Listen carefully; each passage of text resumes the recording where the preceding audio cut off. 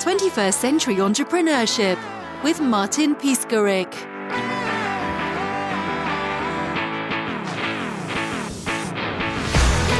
Hello, my man. The launch day. I know. I had these big boxes when I got into the office, and they were sent from my name to me, and I said, what is this? I had no idea. And it was a bunch of books. And I was like, oh, okay, this is feeling real now. How was your day, Skyler, my friend? My day is going very well. I was supposed to spend yesterday doing a pretty big marketing blitz and promotion with the book coming out today. However, I ended up taking my daughter on a surprise trip to Disneyland. So we got up early. We're in Phoenix. So we flew to Orange County, went to Disneyland, flew back last night, and I'm absolutely wiped. But it was totally worth it. She's about to start kindergarten, and it's turned into a little family tradition of right before they start school, instead of being nervous about going to do something you haven't done before, get excited because getting older means getting to do new and bigger and better things, such as having your dad take you on a one-on-one trip. So this was the second time I did that with our second child. My son will do it in a couple years as well. It's turned into a nice little family tradition. But the timing of it is with school right around the corner and the book coming out, and there's no real open days. We just went out and did it, and it was a blast, and I'm so glad I did it. But now today I'm waking up feeling like I'm behind already. So I'm excited to record with you. This is the first time I've talked about it now that the book is available, and it's all good.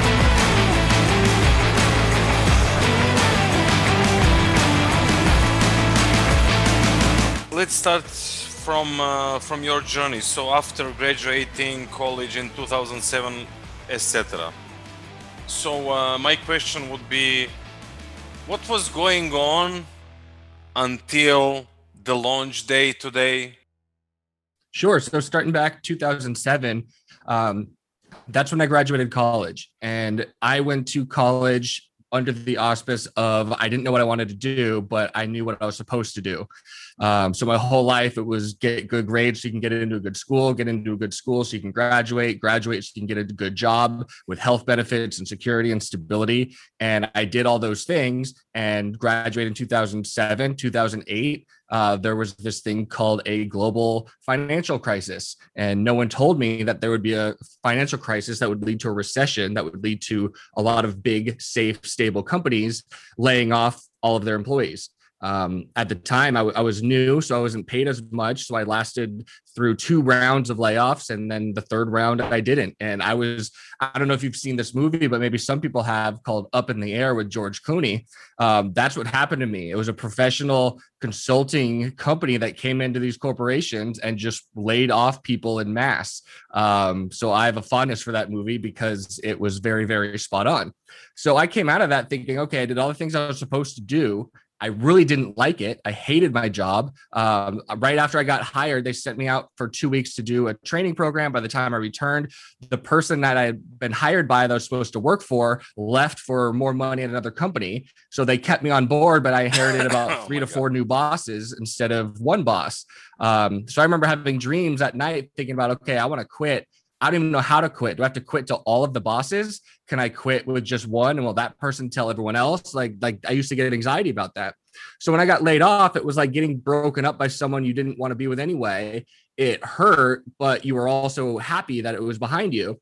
And I came away from that just thinking, like, I don't know what I want to do, but I know what I don't want to do. I just don't want to do that anymore. I didn't like the inefficiencies of the big corporations, and maybe it's just the one that I work for. Maybe they're not all that way, but it gave me kind of the courage to go out and fail on my own instead of fail doing the things I didn't want to do. And I think that was very beneficial for me. And I think maybe something like that's happening this year for a whole new generation. We'll see. But I came out of that thinking, okay, I'm going to move back home. I've got college debt. My dad was sick at the time. So I'm just going to go home and figure things out while I help take care of my dad. And really didn't like living at home. My parents loved it. They had a blast, but I just felt like such a failure that I was still living at home. There was a stigma with that. So all I wanted to do was move out. I was going to stay and not move back to California. I was going to stay and help my parents in Arizona. So I figured out a way, if I bought a place and rented out 2 rooms, that I could cover my mortgage payment. And I worked real hard and bought a condo and rented out 2 of the bedrooms to some friends from high school. And we had a great time living there. And within a month, I looked around and thought, you know what, if I moved back home and rented out my spot, I'd actually be making money. And this whole thing was just to get out from living at home. And I realized that this was a real way to make money. And I'd read a lot of books that proved that you could do it. But until I did it myself, it was real. It was one thing to read about, it was another thing to do it. And this was a time when the housing market was crashing. And there was a lot of people getting kicked out of their homes. Foreclosures were very prevalent. And I was starting to do a bunch of research and met some people and wanted to get into the buying of foreclosures. And that's kind of where my pivoted. I went and started buying real estate at a time when no one wanted to buy real estate. People looked at me like I was an idiot, but I was getting really cheap properties that were houses for so much cheaper than anything I'd ever saw living in California. And these were fully built houses, 3 bedrooms, 2 baths. That would have been a dream to have where I was living previously. And the first one I did, the second it goes up on the rental market, it's scooped up because there's a lot of people who had been kicked out of their homes, needed places to live, but they had bad credit now. And these were parents with kids in schools and want to stay in the school district. And I would read things on the news and in newspapers about the headlines, but then on the streets and really talking to people and seeing the dichotomy of what was really happening. And there was a lot of people that just couldn't find homes because they were all tied up in the foreclosure process. And I realized like there's a huge opportunity here and this is going to work as many as I can get my hands on.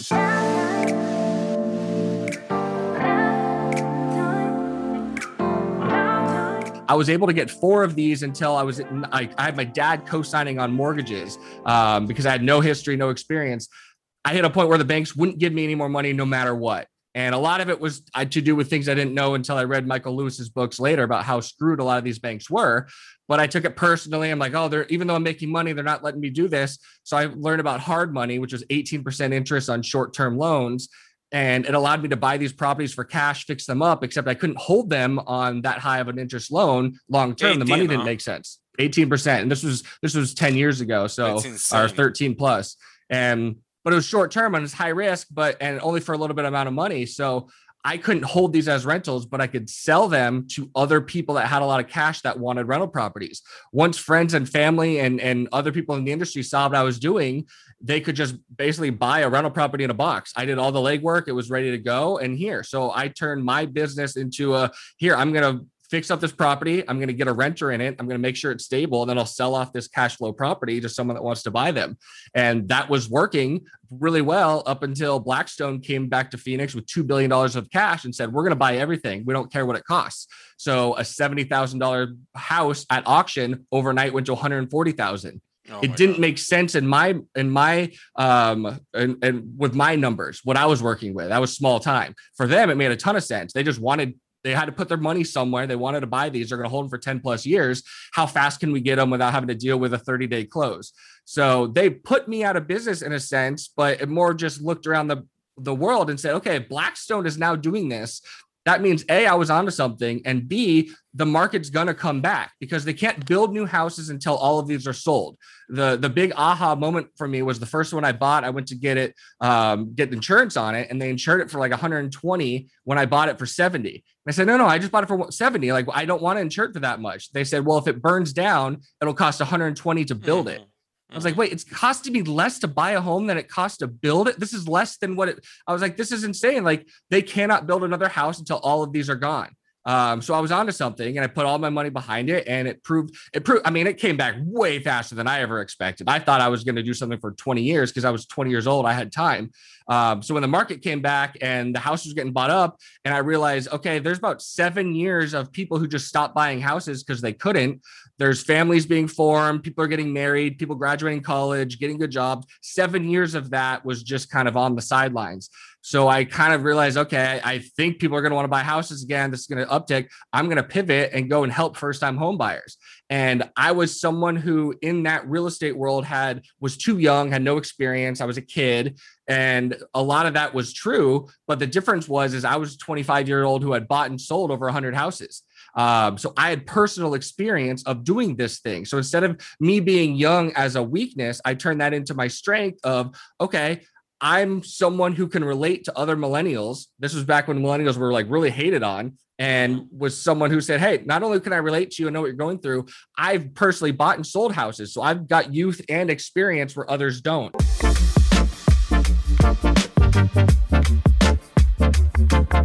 My competition at the time had really big fancy offices or really big expensive websites. And I had neither of those and didn't want to invest in those. So I just decided, hey, the people I'm trying to work with are on Facebook already. I'm just going to put out content on Facebook.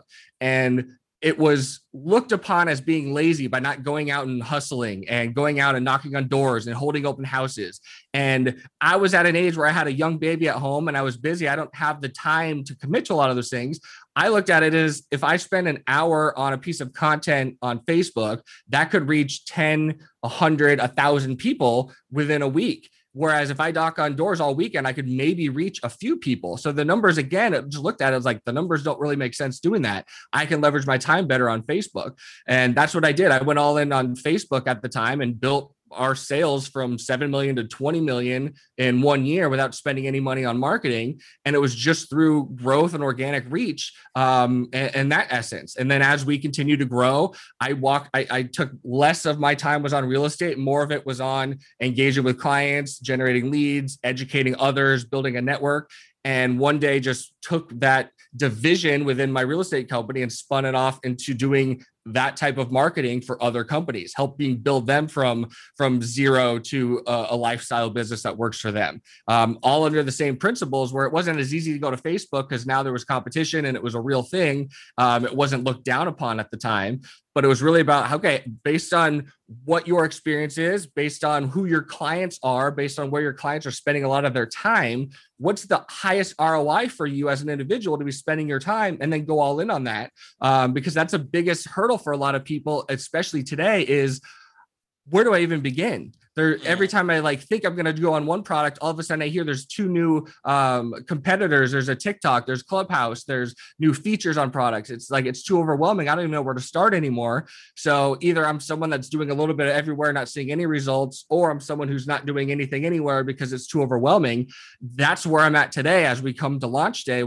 That's who this book was for, is here's that guidebook to go from 0 to 1, because there's a lot of stuff out there about how to dominate on platform X or Y.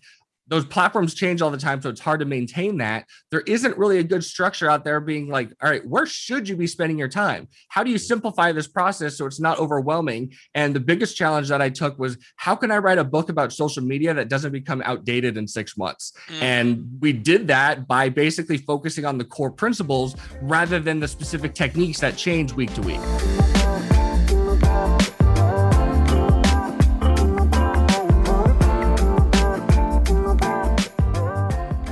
So what are those core principles?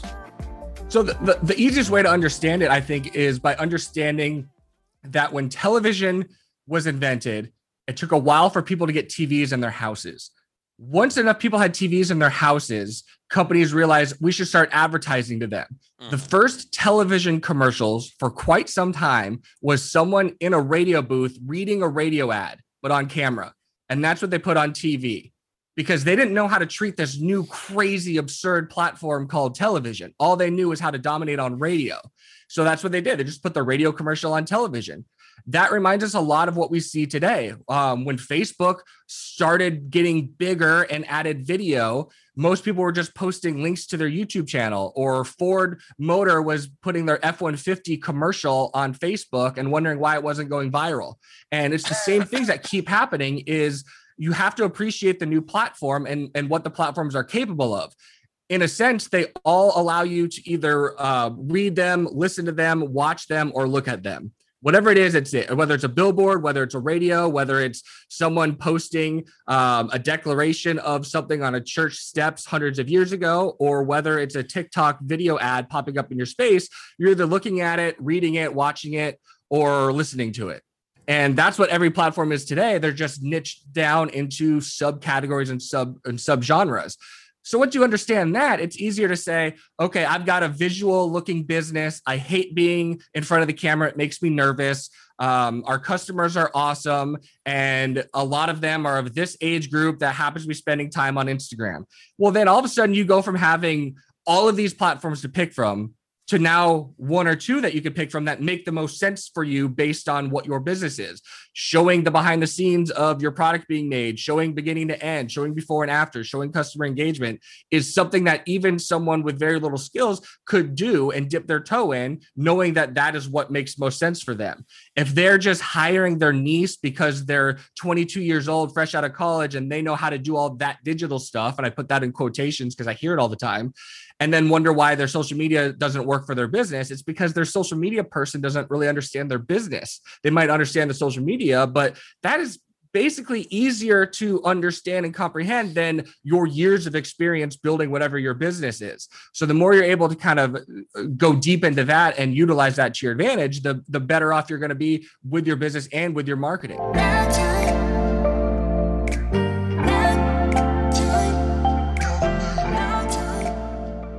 In your new book, you're writing about focusing. So what do you mean by you need to narrow your focus? Yeah, you've got to narrow your focus to grow your social media, to grow your business, to grow your reach, whatever it happens to be. And I've heard in some of your previous episodes just talking about the importance of focus, and it's never been truer. And by focus, it's there's a lot of things that come into play. When you can do anything, it's hard to do anything.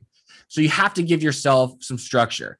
And the people that give themselves structure are the ones that are able to enjoy more of the perks in life. And that is whether or not you have a disciplined diet or you have a disciplined exercise regimen, you're disciplined with your finances.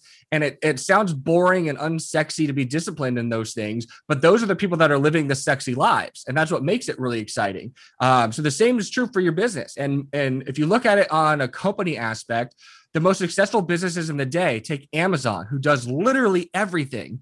They didn't start out by doing everything for everyone. They started out by selling books online. And there was a lot of reasons that they chose books online, but they were able to use that to leverage into newer categories to now become everything for everyone.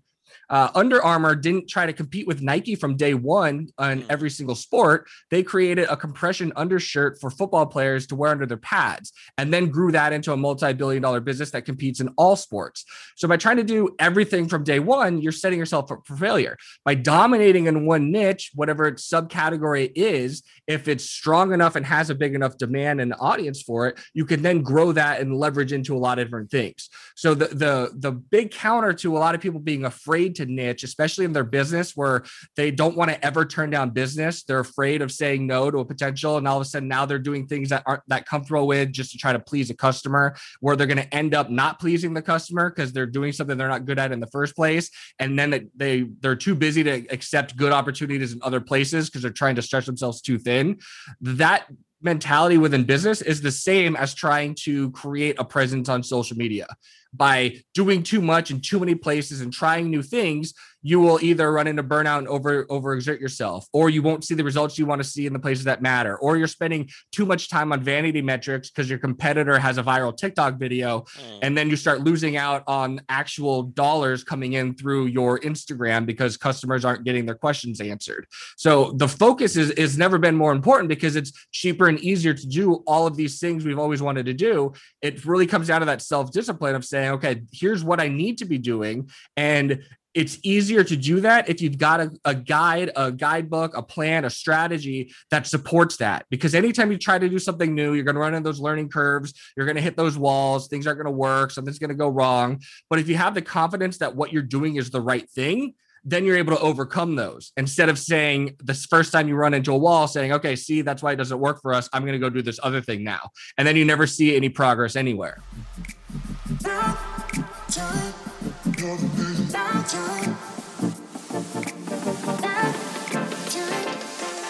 From your point of view, what's the future of using social media? It's almost impossible to predict because of how reactive everything is. Sometimes it's a little easier, and maybe I'll be proved wrong in 18 months. But when Clubhouse came about during my writing of this book, I just left it out. I was just like, I understand it's live audio. It's the same thing. It's just like radio. It's just like podcast with a live element. I get all those things. To me, it's more of a feature than a company. 6 months later, every single big company seemed to have that same feature added to it.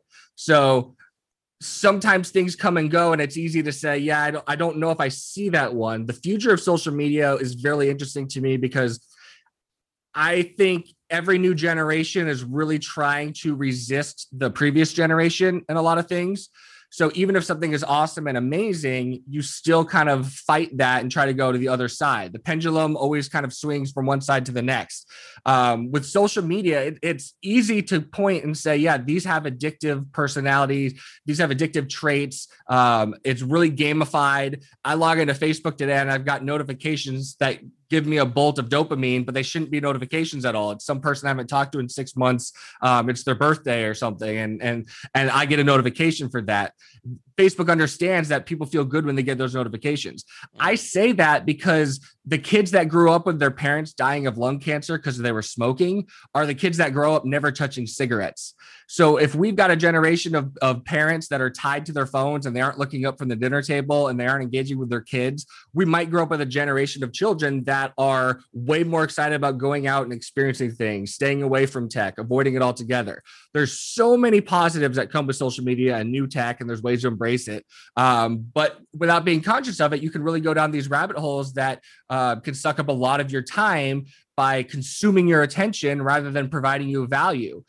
So when I think of the future of social media, I mean, maybe this is just a blip. Maybe we get a handle on things. Maybe we have better awareness about mental health and what it's doing to us when we get these little dopamine spikes throughout the day, what that does when we experience real joy. Does it take it away? Does it add to it? Who knows? I don't think I can predict that because there's too many variables at play. But what I do know is that while a lot of people are busy chasing what the next big thing could be, they ignore the current big things. And the current big things is like YouTube is still so underrated for most businesses. If you spent more time on YouTube and less time trying to work on your About Me page on a website, you'd see some real value add there. Going to where the people already are rather than trying to get them to leave to come to your website. Those are the types of things that excite me the most today, is how underutilized a lot of these major platforms still are today.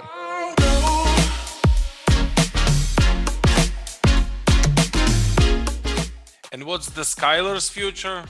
My future is exciting. I've got 2 awesome kids. I've got a beautiful wife, and we've built an amazing life for ourselves. And I was actually having this discussion on a previous podcast, but I'm really aging out of the years of all-in 24-hour grind sessions because it's really exciting for me to wake up early with my kids and walk them to school and pick them up.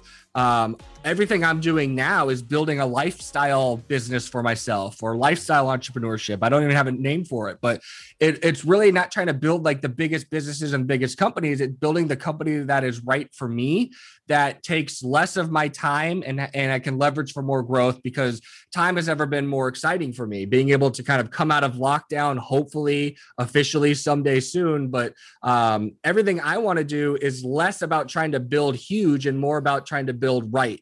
And I think there might be a lot of people out there that want the same thing. So the biggest thing, I don't want my book to kind of the narrative to come out of it is just how to do more all the time. It's really how to do less and achieve more, or achieve the same with less effort, but bigger results. If you want to use it to still burn both ends of the candle and go 24 hours a day, like, it'll help, especially. But I don't think that's a requirement anymore. I think if someone has a side hustle that they want to turn into a real revenue source, this book is really going to help them. If someone has an entrepreneur tendencies and they're the type of person that kind of starts 10 things at once and never really sees real results, this is going to help them kind of, okay, let's do this one first. And then in year 2, you can open up this next one and really kind of lay yourself an outline that'll work really well for you long-term.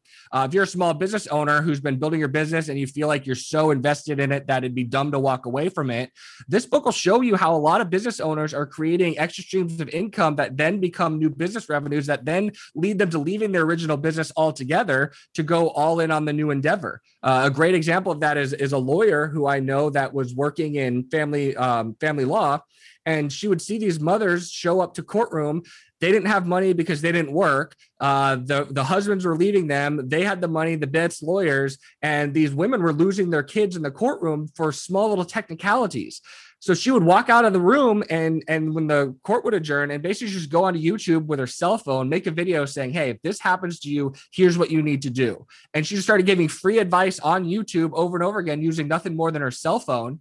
And within a year, she was getting new business from her YouTube channel that was making her legal business grow, but she was also growing revenue on YouTube. And now she had the opportunity to walk away from law altogether, go full in on YouTube, or take a mixture of those two and go teach other lawyers how to grow their business on YouTube. She just created new revenue sources and new potential businesses out of just kind of getting started and not stopping and watching it grow. And I think that's really exciting for the person who's like, I've got 30 years of experience in law. It's too late for me to start over. I can't, I'm way behind. I don't understand these things. Meanwhile, your 30 years of law experience are so much more valuable than whatever TikTok with 100,000 followers that guy has, because what you have is way harder to achieve. And you could basically not be good at TikTok, but be the best lawyer on TikTok and use that to your advantage. And that's a better advantage than being one of the hundreds of thousands of young people on YouTube or TikTok that know how to grow an audience, but don't have that experience, don't have those skills to actually make a business out of it.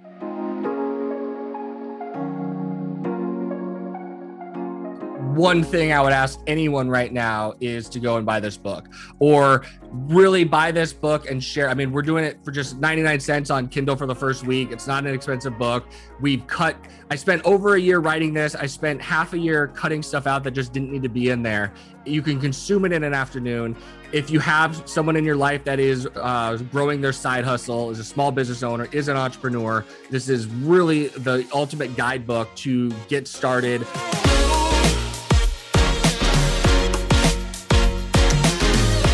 With a clear path towards what you can be doing to do less of the things that don't matter and more of the focused, we call it green time, the things that make you green, the things that if you just spent 4 hours a week doing these things, you'd be just as successful as you were working 40 hours a week. That is really, really valuable. It's easy to get stuck being busy, feeling like you're productive. And this book is a way to kind of declutter your digital life and treat it with a business focus. And I'm really excited about that. So you can get this directly on Amazon anywhere in the world, ebook, hardcovers, paperback, or visit the website, get more information, SkylerIrvine.com. I'd love to connect with anyone as well, especially if you're coming across this book for the first time. We are going to turn this into a podcast and kind of grow this message of how can different industries actually do less and achieve more? How can you work less hours but more focused and have the same results? This is something that I've never been more excited about exploring, and this is just day one. Thanks for listening. 21st Century Entrepreneurship with Martin Piskarik.